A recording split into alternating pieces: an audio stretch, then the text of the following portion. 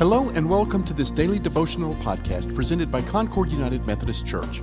We hope that you'll find this time of scripture, reflection, and prayer a refreshing part of your daily walk with God. This series of devotionals follows our daily Bible reading plan, which coincides with our current sermon series, An Unlikely Advent, Extraordinary People of the Christmas Story. You can find the scripture readings for today by downloading our daily Bible reading plan. You can find that plan at concordunited.org/Bible. Finally, we invite you to share this podcast with family, friends, or anyone who might benefit from it. Today's devotional was written and presented by Laura Young. The scripture is John chapter 15, verses 4 through 11. At first, it was a Christmas ornament with a twine string, a single green bead, and the word abide. Perhaps your home also contains some Haitian old drum art, which has been a traditional offering at the Concord Craft Fair, and before that, at the Christmas at Concord Missions fundraising sales.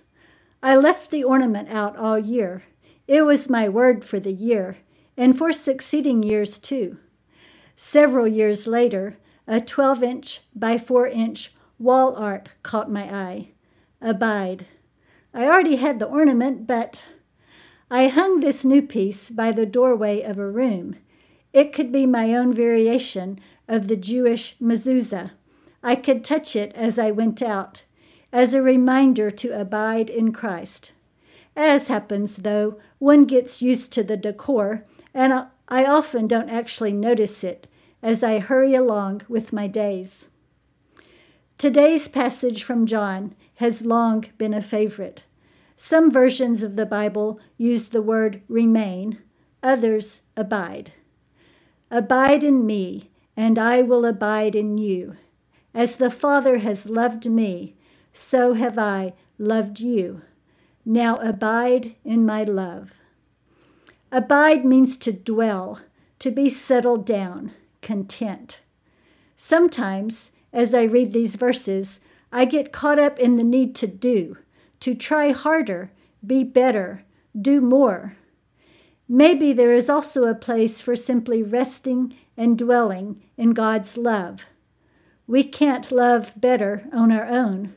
We need it to be the love of God through Christ Jesus, flowing through us and outward to others. That is how real fruit is born. I delighted in the wisdom of our new sermon series on loving others, first focusing on loving ourselves. Whenever love your neighbor as yourself comes up, I've seen the discussion soon turn to whether or not we are supposed to love ourselves. Just as there are better and worse ways for us to love others, there are most certainly better and worse ways for us to love ourselves. We are in relationship with ourselves.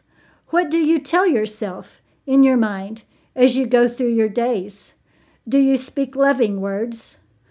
Are you comfortable with yourself or trying to avoid time alone with yourself by continuous screen time and other diversions? God loves each of us more than our minds can possibly grasp.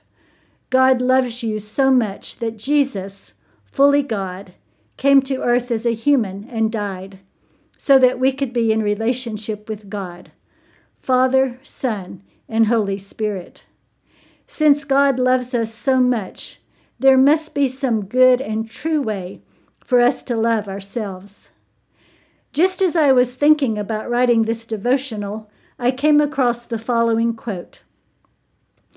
The way in which we show love to ourselves is to love God. Doug Koskela. We love God by abiding in God's love for us. We love ourselves by remaining in that love. Let us pray. Jesus, you are the vine, we are the branches. Let us abide in your great love, settled and content. Let your love for us then flow outward from us to others. In your name, amen. Thank you for listening to today's daily devotional. This podcast is a ministry of Concord United Methodist Church. For more information about our church, including worship times, mission opportunities, and study groups, please visit our website at concordunited.org. We also invite you to visit our YouTube channel, where you can see past worship services, including the current sermon series, An Unlikely Advent, Extraordinary People of the Christmas Story. Finally, we would be honored if you gave this podcast a positive rating so that others can find it and benefit from it.